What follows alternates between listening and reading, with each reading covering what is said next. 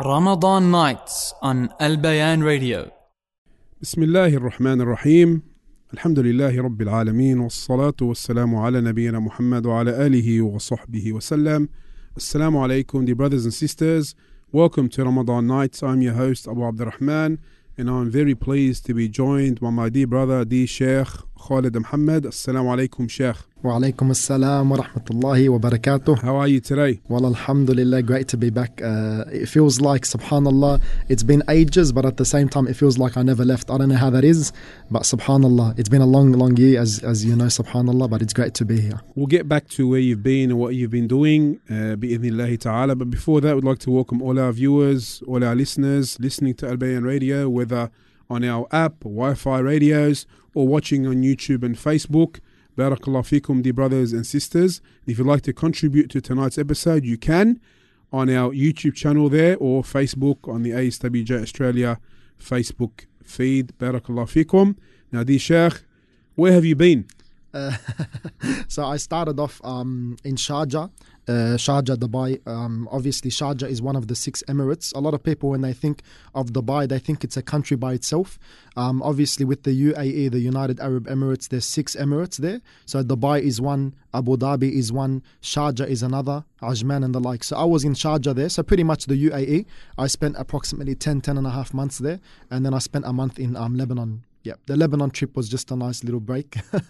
And then I came back, alhamdulillah. Alhamdulillah. You recently came back in Ramadan or before Ramadan? I came back 7 or 8 days before Ramadan, which was actually a request from my mother. So I can spend a bit of time before Ramadan, you know, in the day and stuff like this, lunch, breakfast, etc. And then subhanallah, qaddar Allahu ma sha'a fa'al, I went straight into quarantine. Oh, no. The hotel quarantine as well. Oh no. So qaddar Allahu ma sha'a fa'al, it was a headache in the whole process, subhanallah, especially because it wasn't expected completely. But as for when I got into the hotel, it was alhamdulillah a little break. And it's actually funny because subhanallah, I have a couple numbers, as I'm sure Sheikh Nidal you would have realized. I have a couple of numbers, subhanallah, and Sheikh Khalid Isa actually mentioned to me when we were speaking on the phone, we call on WhatsApp. And what it was because I was overseas for approximately a year, they disabled one of the numbers. They recycled it. So Sheikh Khalid was telling me, because once again we were speaking on WhatsApp, he was telling me that as I got back, you know, he was trying to call. And other brothers had told me the same thing, and there was a girl answering. And this happened to me actually a few years ago when I came back from Kuwait, the same thing. And Sheikh Khalid was mentioning how she was getting angry, you know, obviously because there must have been a lot of calls. You know, she was probably getting bombarded, Allahu A'lam. You know, it's been a year, you know, almost a year. So people were calling, etc. So subhanallah, I thought, you know what, I'll call this lady, just to let her know what's going on. Like, like this was my old number, and that's the reason you're getting a lot of calls. And the thing is, I still had the WhatsApp number, subhanallah. It was still running. I was still using it constantly, questions, etc., catching up with people off the WhatsApp. But the actual number was hers, was with the lady, but the WhatsApp stayed mine. Allahu A'lam. Some are telling me when she tries to make WhatsApp, my WhatsApp will get disabled. I'm not sure exactly how it works. But the point is, anyway, so I thought, okay, she's probably getting bombarded with the call, subhanallah. So I called the lady off my wife's phone, put her on speaker. I said, hi, you know, oh, you have my old number. And wallahi, she said to me, are you Khalid? And I said, yes. Wallahi, she goes to me along the lines of, I just have one question for you. I said, yeah. She goes, are you a drug dealer? Wallahi, I said... She said, are you a drug dealer? I said, no. Why? She goes, I've been getting so many calls.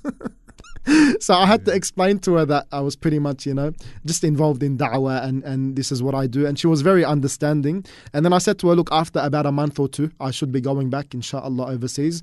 And it should calm down. And she was just thanking me for the call. But it was just a funny instance. So pretty much that 7 days in the hotel, it was, alhamdulillah, a good kind of rest before getting completely back into it. So you said you were gone for a year. What did you get up to in that year? I initially actually planned, before I left, obviously, I had planned to do the qira'at.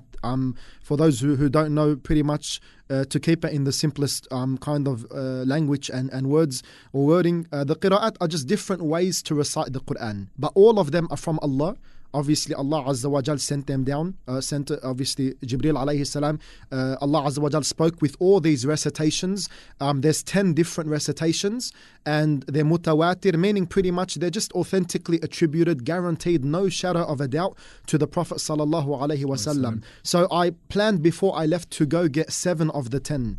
And some might ask, why 7? Why not just the 10 completely, etc.? What it is pretty much, there's 2 main poems, if you'd like to say, regarding these recitations. And one of them is called Ash-Shatibiyya, and one of them is called Ad-Durra. And I actually wanted to have a lesson about this, but I thought, to be honest, I thought it might be a bit too much, but maybe we can, inshallah, dedicate a lesson or 2 for this in this month, Allahu A'lam. The point is, subhanallah, that I went to go get the 7 because that's in that one text of Ash-Shatibiyya. So before I left to go study these recitations and these different modes and methods of reciting the Quran, which once again, very, very important to understand, they're all from Allah. All of them are from Allah Azza wa Jal, and all of them have authentic chains to the Prophet Sallallahu Alaihi Wasallam. And obviously, that would mean they have authentic chains to Allah Azza wa Jal, because the Prophet Sallallahu Alaihi Wasallam had the Quran recited to him, spoken to him from Jibreel, who had obviously them spoken to from Allah Azza wa Jal. And that's very important on a side note, even from the belief of a Muslim. You see some charts, they put the Quran, the chain, only up to the Prophet Muhammad sallallahu alaihi wasallam. And Allahu A'lam, there may be, depending on who's speaking or who did that chart, there may be an agenda behind that. Because obviously there's some, Allahu A'lam, I don't even know what to call them out there, as I'm sure many of us have heard before, who say that Allah doesn't speak, which is just very strange, just Sheikh, very strange belief. So if you see a chart like that where it ends at the Prophet only, sallallahu alaihi wasallam, Allahu A'lam, there may be an agenda behind that, when really it should be the Prophet sallallahu alaihi wasallam, then Jibreel alayhi salam, then Allah Azza wa Jal, because we all know that Allah speaks, and Allah spoke the Quran, they uncreated those words. So the point is that I went to go get the 7 from Ash-Shatibiyya. That's one of the 2 poems which we mentioned. And to be honest, I thought it was going to take more than 2, 3, 4 years actually, because usually those who get these in universities, they usually take approximately 3 or 4 years to get those 7. Subhanallah, alhamdulillah, I managed to get them all in that 1 year, because by the fadl of Allah, Allah opened, subhanallah, the doors for me, where I managed to get my teacher and pretty much was able to pay him daily, to give me so much more time that I didn't even need that extra, year or 2, which I thought I was going to do. So in the uni, for example, they study the 7, say 3 days a week, an hour a day. Whereas we were doing 6 days a week, an hour and a half a day. So alhamdulillah, by the fadl of Allah, I managed to achieve that. And just an example, if there's those who are confused as to what do you mean different recitations, well, the majority of differences between or in the recitations is through the sounds. And this, wallahi, whoever thinks about it is from the wisdom of Allah, that He did send down the Quran according to these different recitations which catered for those different tribes at the time. Now, I said the majority of differences are in the sounds. What do I mean? Well, imagine someone comes up to you and says, I want my mum. And you see another guy coming up to you and says, I want my mom.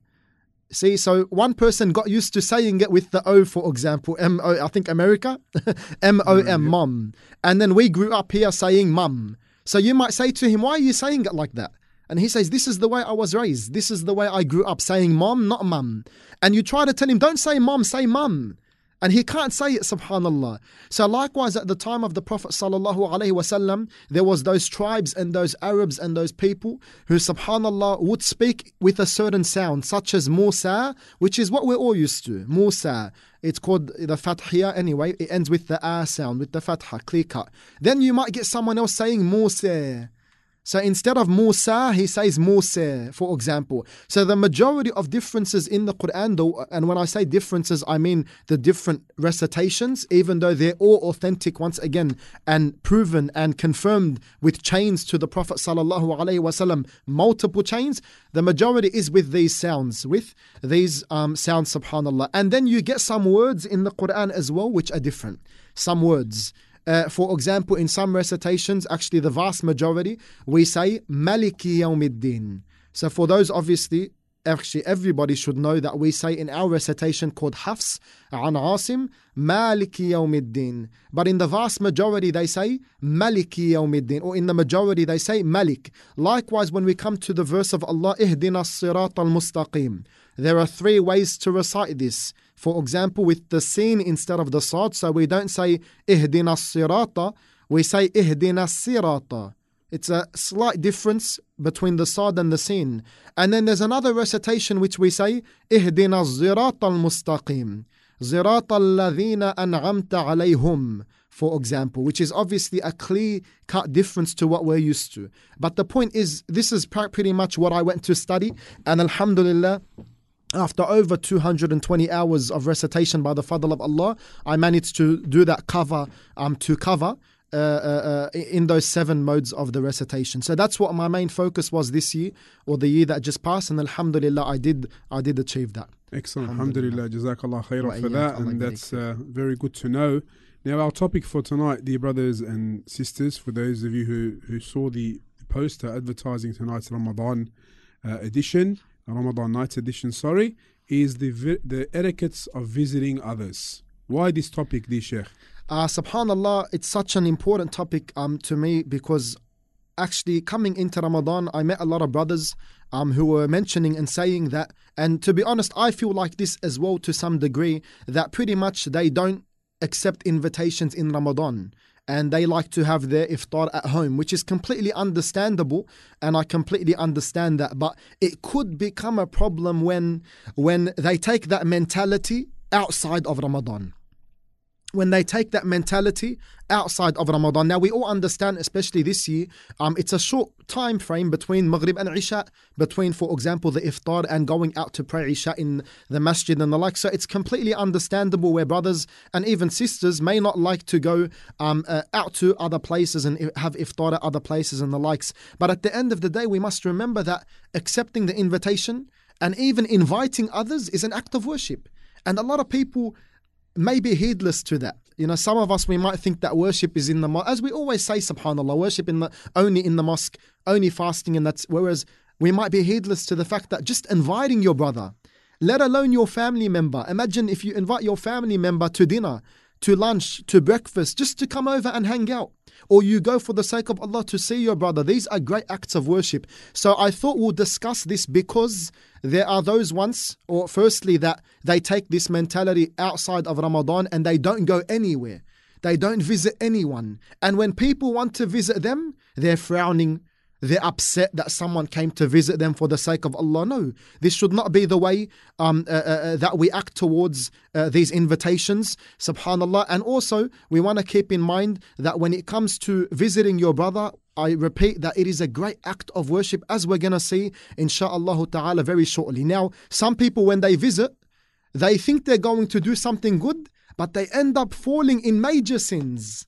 Not just minor sins, major sins. So you might think, yes, you're doing something good by visiting your brother, and we ask Allah to accept always, of course, but you might be going to visit your brother and you end up committing major sins. Not major sin only, major sins, let alone the minor, subhanAllah, as we're going to see, inshallah, in these couple of lessons, if Allah wills. Inshallah. Now, as we know, in Ramadan, there's a lot more visiting happening than usual.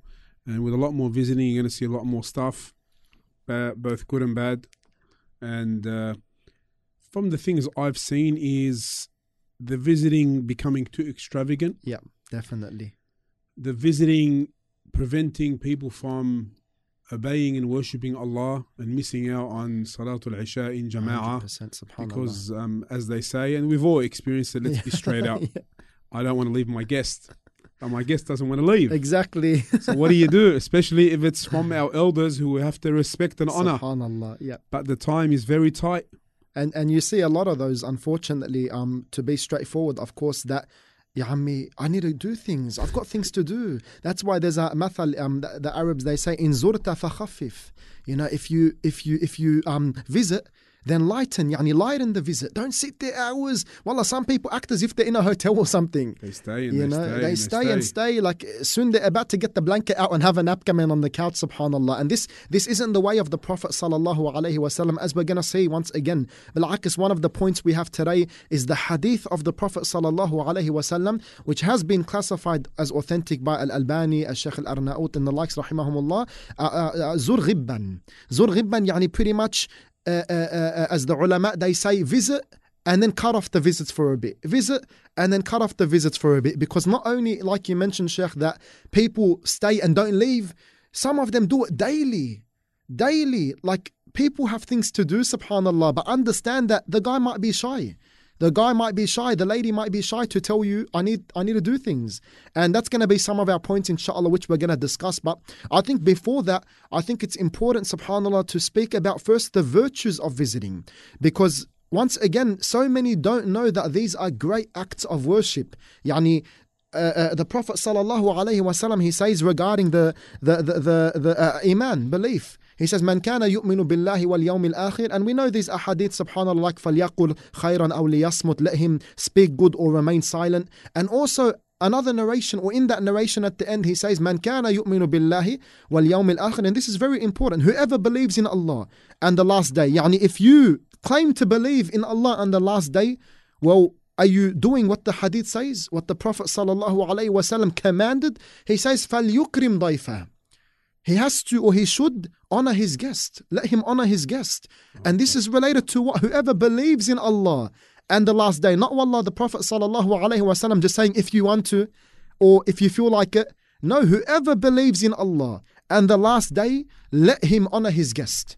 He has to honor his guest. He should honor his guest. Translate it whatever you like, but in the Arabic, it's a amr. It's a command. فَلْيُكْرِمْ ضَيْفَهُ. That's it. He has to honor his guest. So, let us just see some of the narrations related to, subhanallah, the virtues of fasting. If I go off on too many rants, Sheikh, as always, just put me back in line, inshallah ta'ala. Faddali, please start. And subhanallah, how I think tonight's the 9th night, is that correct, Sheikh? I think we've entered the 9th night tonight. Yeah, subhanallah. So almost the third gone. Wallahi, it's amazing. It's amazing, subhanallah. And the Salaf, as we know, used to utilize their time. And I just wanted to touch up a second on that as well, subhanallah, on one of the ulama of the Salaf, who wasn't actually classified as a clear alim, but he was known to be someone who had khashya, who used to as well fear Allah Azza wa Jal, and he used to be known pretty much as a muttaqi, to the extent Al-Imam Ahmad ibn Hanbal rahimahullah, he used to praise him heavily. His name is Ma'ruf al-Qarhi rahimahullah, and it's mentioned to the extent, I just want to just touch up or make mention for this minute, how the Salaf wouldn't waste a second. To the extent after, it's mentioned after he finished Umrah, he went to the barber to shave his head, subhanallah, and as he was sitting on the barber seat, he was doing dhikr of Allah. As the hadith advises us to keep our tongues moist with the remembrance of Allah. But this is a mathal tatbiqi, subhanallah. This is like the example being put into action, where he was doing dhikr as he's on the seat. And after he had his head shaved, subhanallah, he told the barber to trim the mustache. And the barber went to go trim and cut that mustache. And then the barber had to actually tell him, because he couldn't hear what he's saying, or he didn't know what he's saying. He said, "Stop that mumbling, or I'm going to cut you." Yani by accident, of course. But the point is that sitting on a barber seat, you're sitting on a barber chair, you just told the barber to trim the mustache, subhanallah, and you're doing dhikr. Yani look how they would not waste a second. And that's why many of our mashaykh would tell us the story, which I'm sure is well known, about Ibn Baz rahimahullah, who was obviously one of the great giant ulama of our era, where in between questions, he would be doing dhikr. The guy's about to read a question to you, and he's sitting there doing dhikr, subhanallah, in between. So it just makes you think, yani, where are they compared to where are we? So that was just a reminder, brothers, and sisters, just to utilize that time effectively. The 9th night, one more night, and will be a third through Ramadan. 1/3 through Ramadan, that will never ever be able to get back even a second of that. So to speak about some of the general the general virtues of the fasting, the Prophet sallallahu alaihi wasallam, he says, "Man aada maridan," whoever visits a sick person, subhanallah. And this shows us that Okay, even if the person isn't sick, the Prophet sallallahu alaihi wasallam says, "Man zara or man aada maridan aw zara lahu akhan," or he visits a brother of his, aw zara akhan lahu fillah, for the sake of Allah, nadahu munad, that a caller will call. Munad yani munadi tibta. May you be happy, may you be pleased, وَطَابَ مَمْشَاكَ, subhanallah, and may your footsteps be blessed. And likewise in our day and age, wallahu a'lam, the driving, for example, you taking that time to go visit your brother for the sake of Allah, whether he's sick or not. Look how the hadith says, if whoever visits a sick person or his brother, even if he's not sick, just to go and visit for the sake of Allah, an angel will call out, a caller will call out, may you be happy, a dua from the angels. And we know the dua of the minbar, how the dua of the Prophet sallallahu alaihi wasallam, where he went up the minbar, said Ameen, Ameen, Ameen. I'm sure you've mentioned that, Sheikh, and we've heard that this Ramadan multiple occasions. But subhanallah, the dua, the angel will make a dua for you. May you be happy, may you be pleased, and may your footsteps be blessed. وَتَبَوَّأْتَ مِنَ الْجَنَّةِ مَنْزِلًا. And the angel will make a dua, and may you be awarded or rewarded with a dignified position in Jannah.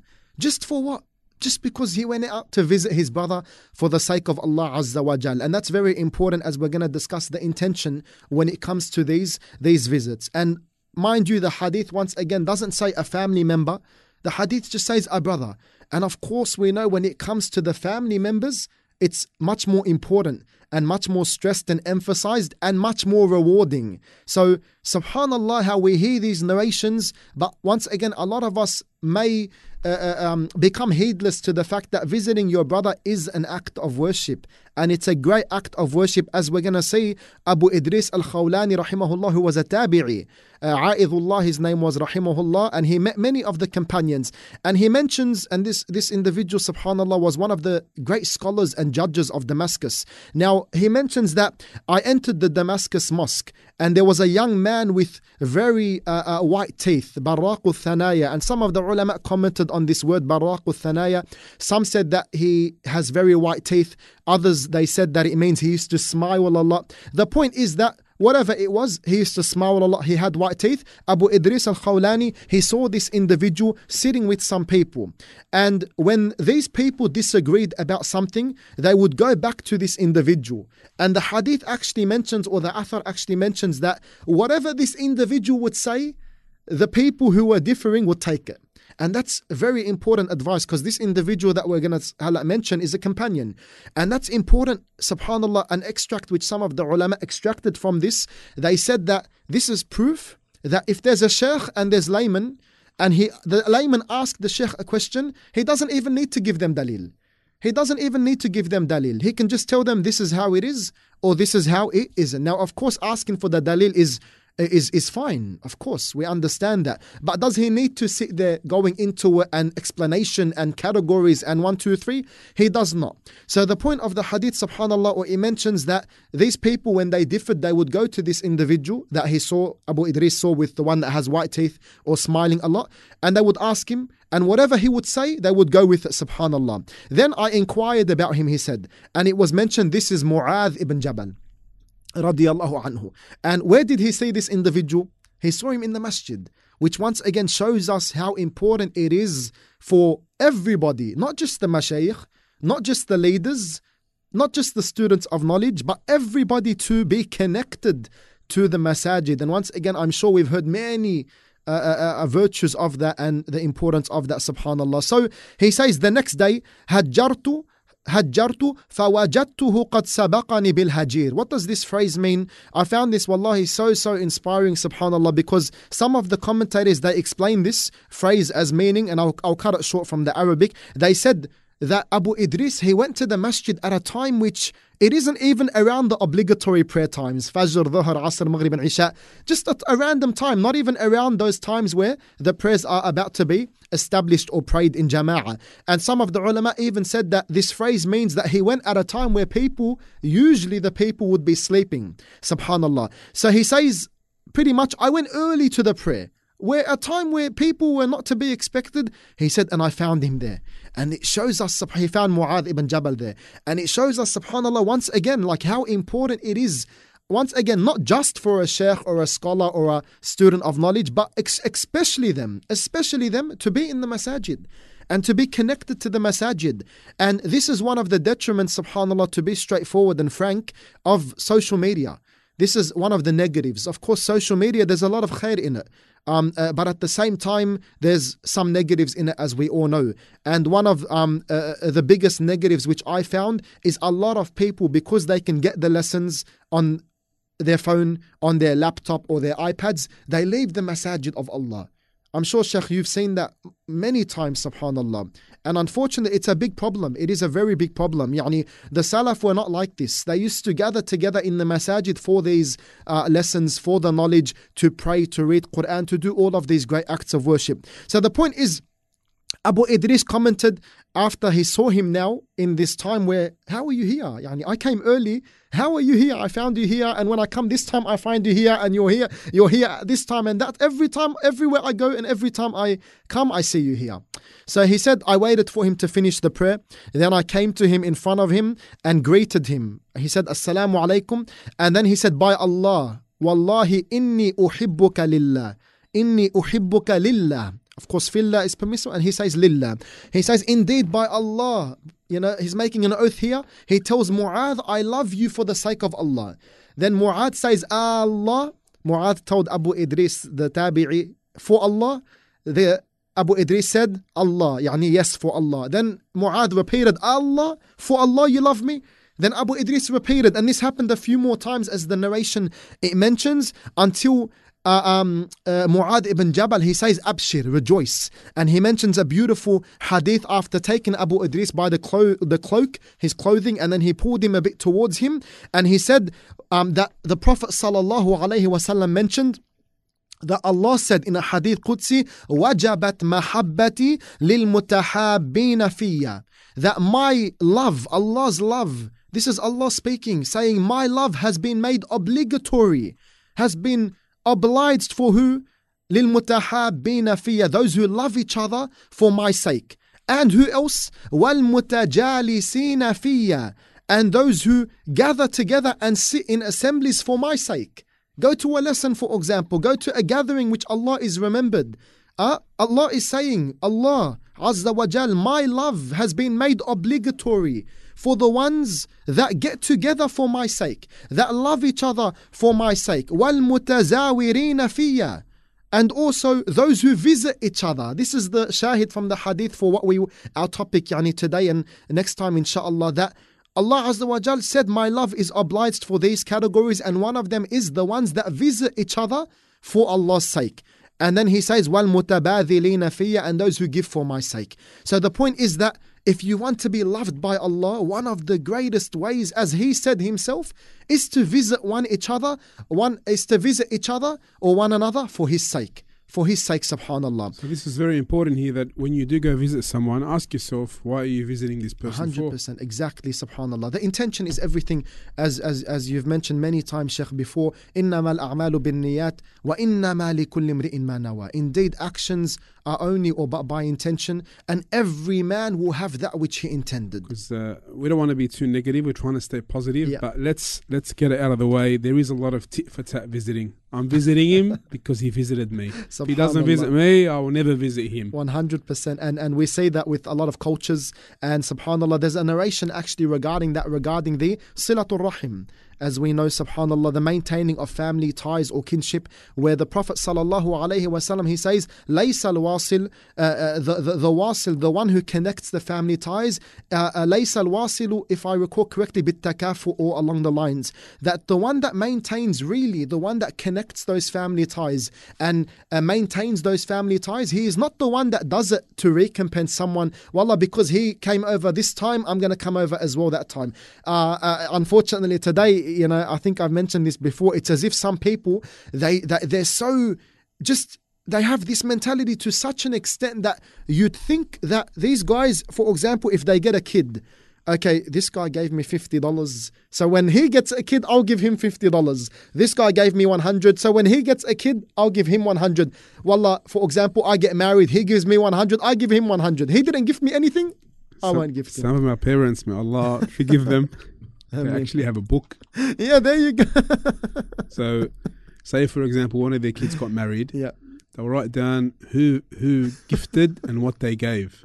Subhanallah. So the next time that person who gifted their kid gets married, they'll look at the value and they'll. There you go. There you go. And this is not right. Exactly. That is not the real connecting of family ties, and likewise the real pretty much purpose of or reason to visit, subhanallah. As the hadith says, like we just mentioned, that it's the real one that connects those ties, and visits pretty much, if you want to do qiyas to the hadith, they're not the ones that just because he did it, I'm going to do it. In reality, as the hadith mentions at the end, the real one that connects the family ties, that if he disconnects them, if he cuts me off, I'm still going to connect them. That's the end of the hadith. That if he cuts me off, if he doesn't do it to me, I'm still going to go. I'm still going to do it. Because why? We're doing it for Allah Azza wa Jal.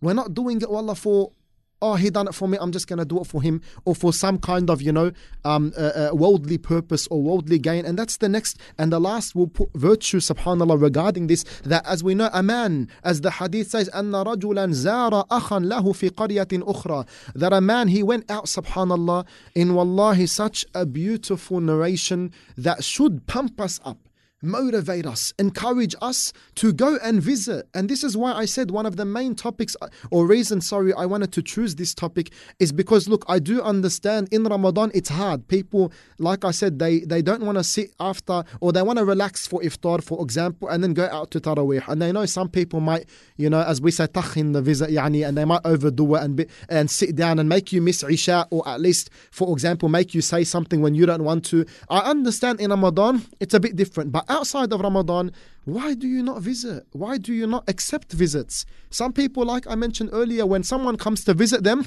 they treat them as if, yallah, we don't want you here. And that is not from the guidance of the Prophet sallallahu alaihi wasallam. Sheikh, before you continue, maybe you can explain what takhin means for the non-Lebanese listener. The takhin, subhanallah, as we mentioned, subhanallah, in our wording, Arabic, takhin meaning to be fat, takhin, and really samin and the likes. But the point is something which is takhin, samik and the like, something which is fat. So when we mention that about something, especially if it's غير عاقل, subhanallah, non-intellectual, we mean to exaggerate it and to overdo it. Exactly. So to overdo it, subhanallah. And that's the reality, as you mentioned earlier, Sheikh, that when some people come, they just overdo it too much. I want to go pray Taraweeh, I want to go pray Isha, even more importantly in the masjid, as we know, to pray Isha, then to pray Taraweeh. It's too much. So the point is, but outside of Ramadan, why? So look at this hadith that a man, just a man, not a prophet, not a messenger, which obviously they're men, but what I mean is just an ordinary layman, if you'd like to say a man. He went out to visit his brother in faith, a Muslim brother in another town. And what happened? فَأَرْصَدَ اللَّهُ لَهُ عَلَى مَدْرَجَتِهِ مَلَكًا, that Allah Azza wa Jal placed an angel in the way of this man, on the path when this man was going to visit his Muslim brother in another town. Allah placed an angel on that path. Now what happened? فَلَمَّا أَتَى عَلَيْهِ قَالْ أَيْنَ تُرِيد, that when the man passed by the angel said to the man, where are you going? Or where do you intend to go? قال أريد أخا لي في هذه القرية. He said, I intend to visit my brother in this town. قال هل لك عليه من نعمة تربها. Then the man said to the angel, or the angel said to the man, have you done any favor to him, or do you owe any favor to him? Some of the ulama, they mentioned, for example, is he your son that you need to go fix something? Is he your father that you need to go fix something or help him with something? And you can also say, for example, do you have any business with him? Are you going for a dunya reason? What's the reason you're going? The man said, لا غير أني أحببته في الله عز وجل. The only reason I'm going, and this is the hadith, and this is where we can see how important it is to fix your intention and our intentions when we do visit. He says, no, I have no desire except to visit him for the sake of Allah, because I love him for the sake of Allah. That's the only reason.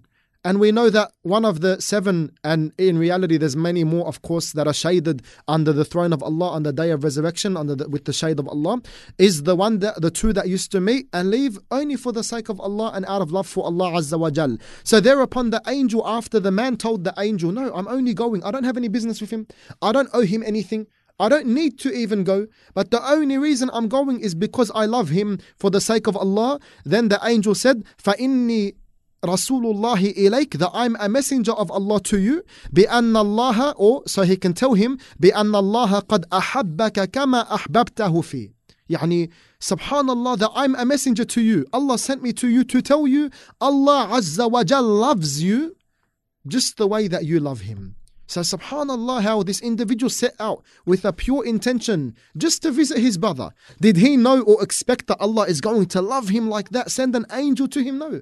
He didn't expect he's going to see an angel on the road in the form of a man that to tell him that Allah loves you the way you love your brother which you're setting out to go visit. He didn't expect that, but he went with a pure intention, and look how Allah Azza wa Jal rewarded him. And in this is proof as well that Allah Azza wa Jal loves, and Allah can be loved. And as we always say, brothers and sisters, when we understand that Allah Azza wa Jal loves the slaves and loves certain actions, loves certain times, for example, and the likes, then we should always be careful or try our best to know who does he love so I can be them. What characteristics does he love so I can possess them and try to get them?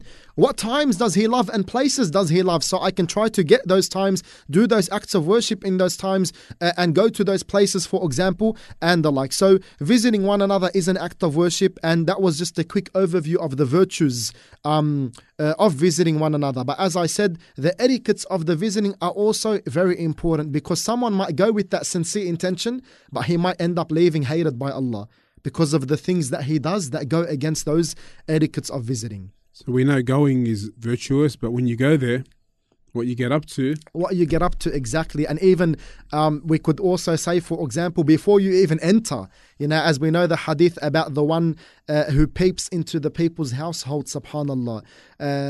So many things to discuss. So what do you think? We'll speak about a few today, or what do you think, Sheikh? I reckon we get it started with one or two, inshallah. And then maybe inshallah we'll leave the rest for another time bi'idhnillahi ta'ala. Okay, so the etiquettes can relate to, of course, the host, the person who is having the guest come to him, or it can relate to the guest himself, the one that is visiting, the visitor or the visited, if you'd like to say, or it can relate to both. So alhamdulillah, we discussed the intention and we spoke about that. The second one is like what we mentioned, not bombarding people with visits. This one we can use, a lot of people bitakhnuwa. I hope that's understood by everybody now, that a lot of people, they overdo it. And the hadith of the Prophet sallallahu alaihi wasallam, which once again Al-Albani rahimahullah and other ulama, they classified as authentic, he says, zir ghibba. أو زور غبة تزداد حبا زور غبة تزداد حبا. He meaning to visit sometimes and not visit sometimes. Or we can say to visit infrequently. Not to constantly bombard with visits. And this is the advice and the command of the Prophet sallallahu alaihi wasallam. And he mentions at the end of this hadith, and that way the love will increase. The love will increase. And we actually see this today. When brothers, you see them every single day, every night and day, a lot of the times, I'm not saying the majority, and I'm not saying all the time, but a lot of the times they end up despising one another. They end up angry at one another for these silly reasons. They end up getting more emotional between one another for the silliest of reasons. But someone who comes maybe once a week, once every fortnight, or whatever the visiting culture is or custom is, you don't really see this with them, subhanallah. So the point is that one of the etiquettes is that we do not want to bombard the host with visits. Even though he might not say something, just understand that we are human beings. And would you like someone to come over your house, for example, 24/7 or every single day, 7 days a week? Okay, yes, there might be some rare cases where some people you might not mind, but just understand that there will be other cases where, you do not want certain people to visit every single day. And we can also add, which could be separate, but we can make it relate to this as well. As you mentioned, don't overstay the visit. Not just don't visit constantly and so frequently, but don't overstay the visit where you're sitting there for 3, 4, 5, 6, 7 hours. Last night after the Taraweeh, we went to Wa'aza to show condolences and offer condolences to the deceased family, subhanallah. And some of them are sitting there 3, 4 hours. Yani, why? You're making it hard on the family. You're meant to go there to show condolences and offer your condolences. And in reality, to make it easier for the family, and you're making it harder by staying there 3-4 hours. And we all know what happens at a lot of these. That's another topic, Sheikh. Yeah, definitely. As a condolences, and now 3-4 hours, maybe it's Ramadan. Yeah. For some, that's a bit light.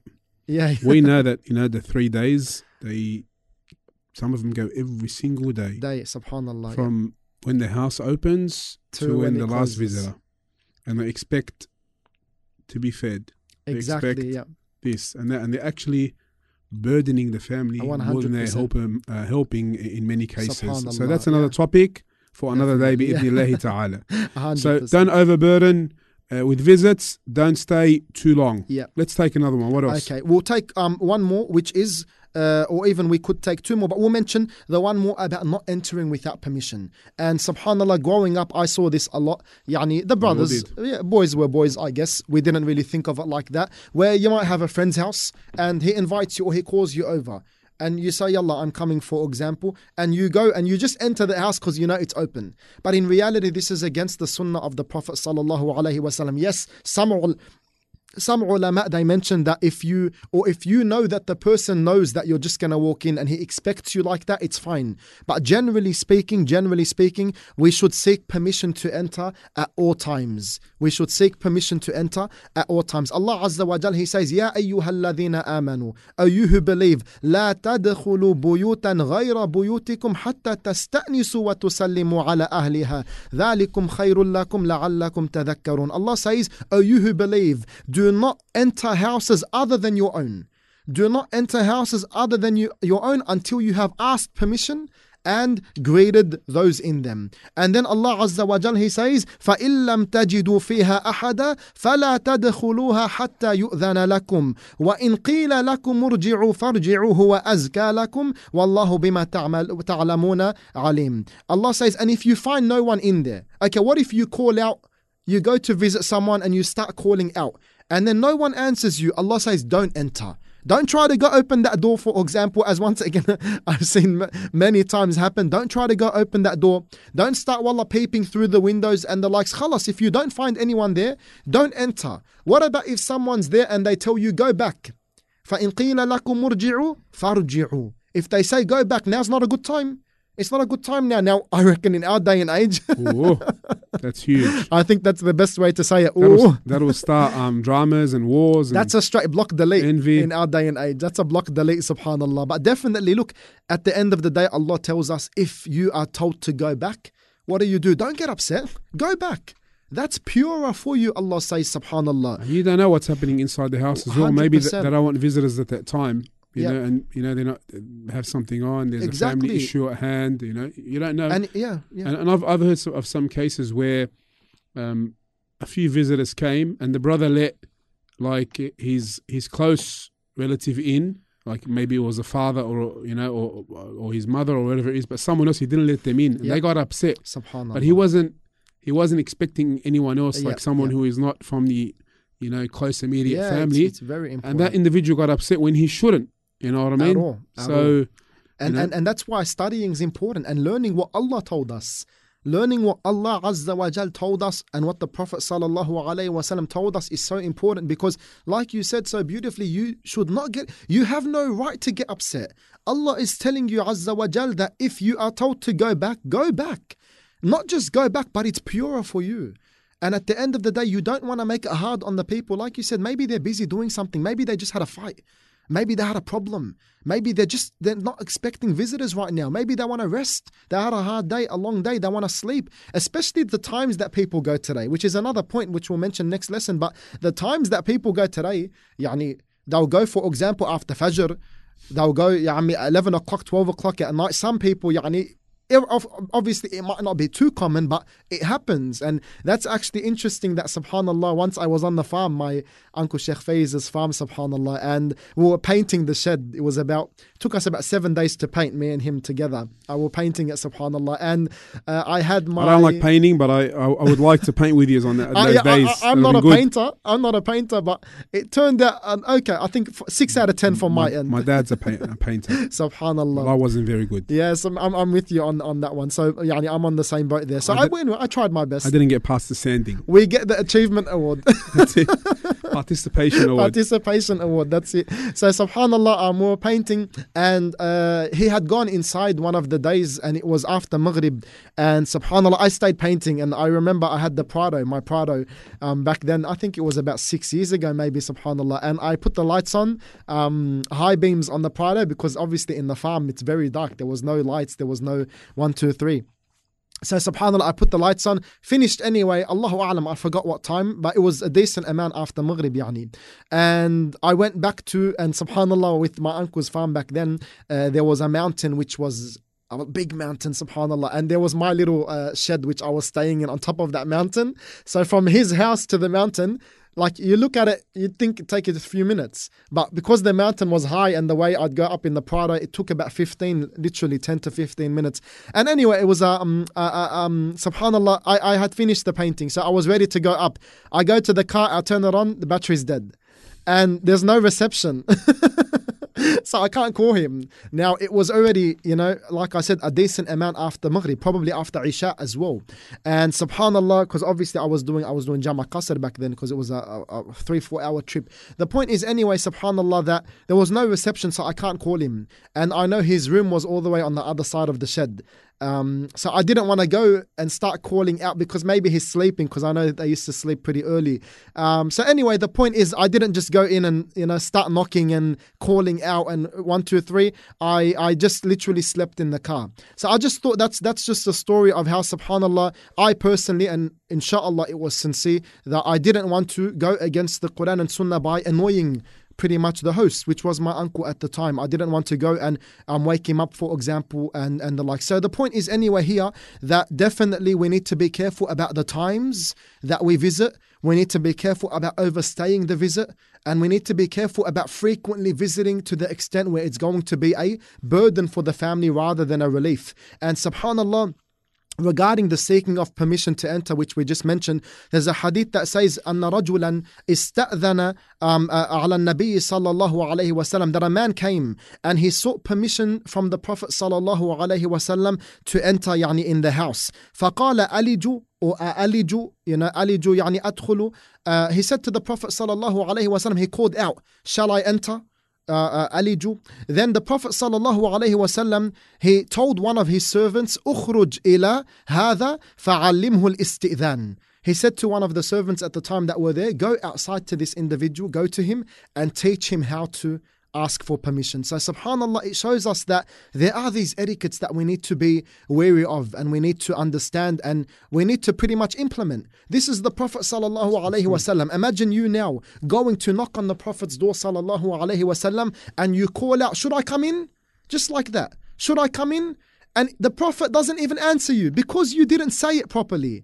You didn't mention it properly the way it should be mentioned. So instead of answering you, he tells someone to come outside and teach you before he even lets you in the house. Subhanallah, yani the etiquettes of seeking permission to enter. So then he told the boy or the servant, go and teach him how to enter. فَقُلْ لَهُ, say to him. He told the servant to say to him, قُل, say, السلام عليكم أأدخل. Then this companion that was at the door that previously was not allowed to enter, he called out to the Prophet sallallahu alaihi wasallam, Assalamu alaikum a'adkhul. He says, peace be upon you. He greets those who are inside the house. Shall I enter? Am I allowed to enter? Then the Prophet sallallahu alaihi wasallam fa'adhina lahu. After that, he allowed him to enter. The point is, before that, the Prophet didn't let him come in. The Prophet ﷺ did not allow him to come in when he heard him, but he didn't let him. Why? Because of the way he sought permission. So it's like today, if you go to knock on someone's door or you ring the doorbell, and there's going to be a point about that next lesson, to not be annoying. Just straightforward, not be annoying. Some people beep, beep, beep, beep, beep, beep, beep, beep. They hold the doorbell and the doorbell's got just an annoying ringtone, for example, or tone or whatever it is. And it's just so frustrating. Khalas, press it once and that's it. Or they let their kids go. What about the doorbell? What about the breaking the door down? Yeah, subhanallah, when they're knocking. Smashing the door, yeah. Subhanallah. So the point is, there are these etiquettes, subhanallah. And from the etiquettes regarding the door, and if you're at the door as well, and this happens so much when you're on the phone. Brother calls, Salaam alaikum, akhi, Salaam alaikum, sheikh, whatever. So you answer, wa alaikum assalam wa rahmatullah. So you say, who's this? Man ma'i, for example, who's this? Man hada? And he says, it's me. Oh yeah, it's you. All right, well, I can't say a number. You're calling off a random number. Who's this? It's me. Don't you know me? What do you mean? You forgot me. It makes you feel bad. Yeah, I'm button. Just tell me who you are. So this actually happened at the time of the Prophet sallallahu alaihi wasallam, where Jabir, the companion radiyallahu anhu, he says, "Ataytu Rasulullah sallallahu alaihi wasallam, fadaqaqtu al-bab." I knocked on the door, subhanallah. فقال من ذا? Who's there? Man ذا? فقلت أنا. So Jabir, he didn't know. He said me. So the Prophet sallallahu alaihi wasallam became a bit frustrated, as some of the commentators they said, and he said, "Ana." You know, like, me. Yani, who's me? That doesn't tell me anything. When you say me, oh, I'm at the door, it's me. What do you mean it's you? You're about to open the door and let someone come into the house. So it's very important that when we do seek permission to enter, you make it known who you are. You make it known who you are. So you say, for example, it's Khalid. It's Khalid ibn Fawaz, for example. Khalid Muhammad, whatever it is, as long as you let the person know who you are, who's standing at the door. Likewise on the phone, brothers and sisters, when you call someone, let it be known who you are. Especially if you're calling a sheikh or da'i or student and you want to ask a question, for example, don't just say, it's me. Don't you know me? Don't you remember me? I mean, these people deal with hundreds of people weekly. Oh, don't you remember me? I saw you, Akhi, 20 years ago. How am I going to remember you? This reminded me of the Isra and Mi'raj, when the Prophet ﷺ was with Jibreel, and on each heaven, exactly. He met the companion, and they said their names and that, Sheikh. Is that what you're referring to? On each level, the angel of that level would ask Jibreel, who is with you? Has he been commissioned? Subhanallah. And then they mentioned that this is Muhammad ibn Abdullah and the like. Subhanallah, exactly. They make it known. On each level. Subhanallah, they make it known. And this is the way we should act when it comes to seeking permission. Make it known who you are. This is from the etiquettes. Don't just go and knock, and if the person says, who's with me? He says, oh, it's me. You call out, it's me. It's me. No, don't just say it's me, because the Prophet sallallahu alaihi wasallam, he rebuked this. And I think we'll take one more, and that is to not stand directly facing the door when you knock or ring the doorbell. Don't stand directly facing it. Meaning, even if you do knock or ring the doorbell and it's right in front of it, some people might say, how am I going to stand?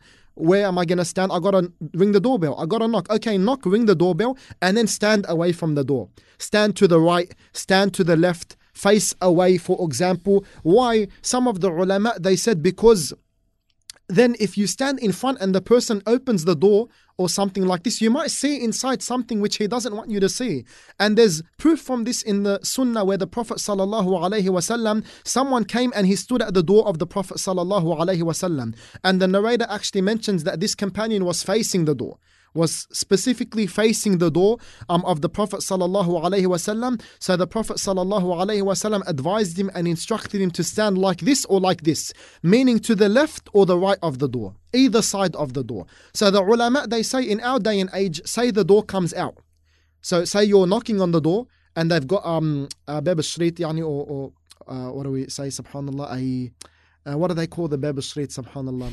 I forgot. There's another word in Arabic as well. Subhanallah.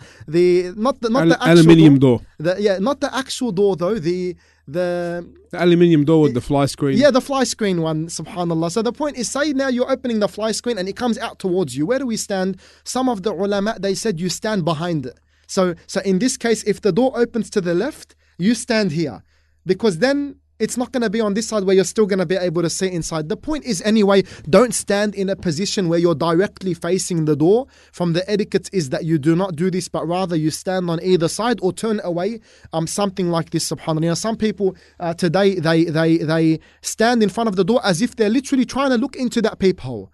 You know, and this is something which is completely against the Sunnah. And as we'll see next lesson, the Prophet sallallahu alaihi wasallam had such severe and harsh words to a man who did this. A man who, when the Prophet sallallahu alaihi wasallam was scratching his head or combing his hair, and the hadith mentions scratching the head, the point is with a comb. And subhanallah, a man, he went and he actually peeped into the peephole of the Prophet sallallahu alaihi wasallam, a little hole. And then the Prophet sallallahu alaihi wasallam said, if I was sure that you were doing that, if I knew that you were doing that, I would have poked your eye with this. Subhanallah, yani, showing us how serious of a matter it is when someone goes and he's standing in front of the door. In our day and age, when they got those peepholes, I don't know if there's another word for it, The point is, and they start trying to look into it. This is a sin, and it is not permissible, inshallah, as we'll see next lesson. Barakallah fiqh, dear Shaykh. And before we finish, the example of seeking permission and entering through the right door, through the right avenues, is an example our ulama give for many things using the Quran and Sunnah, that when you want to do anything, enter through the right avenue, enter through the right door, meaning use the Islamically prescribed means. Wallahi, what a beautiful point, Shaykh. You want to get married? Enter through the right door. Don't enter through the back door. Exactly. Seek the permission of the wali. You know what I mean? Don't do things which are haram. You want to open up a business? Likewise, do it the right way. 100%. Even seeking knowledge, do it the right way. Don't try to take shortcuts. Sit at the feet of the ulama. That's right. Subhanallah, there's so many things that can be included in that, Shaykh. 100%. That when you want to do something, do it according to the right method and way. Excellent. Allah barik. Barakallah fiqh. We'd like to thank the Shaykh for being with us tonight, and we'd like to thank all our viewers and our listeners. Please do download the Al Bayan Radio app on the Google Play Store and the Apple App Store, and don't forget to subscribe to our YouTube channel, Al Bayan Radio, and also subscribe to our podcast channels on Podbean, on Apple Podcast and SoundCloud. Barakallah fikum, and until next time for part 2 of the etiquettes of visiting others. Assalamu alaikum wa rahmatullahi wa barakatuh. This program was presented by Al Bayan Radio, the voice of Ahlus Sunnah wal Jama'ah.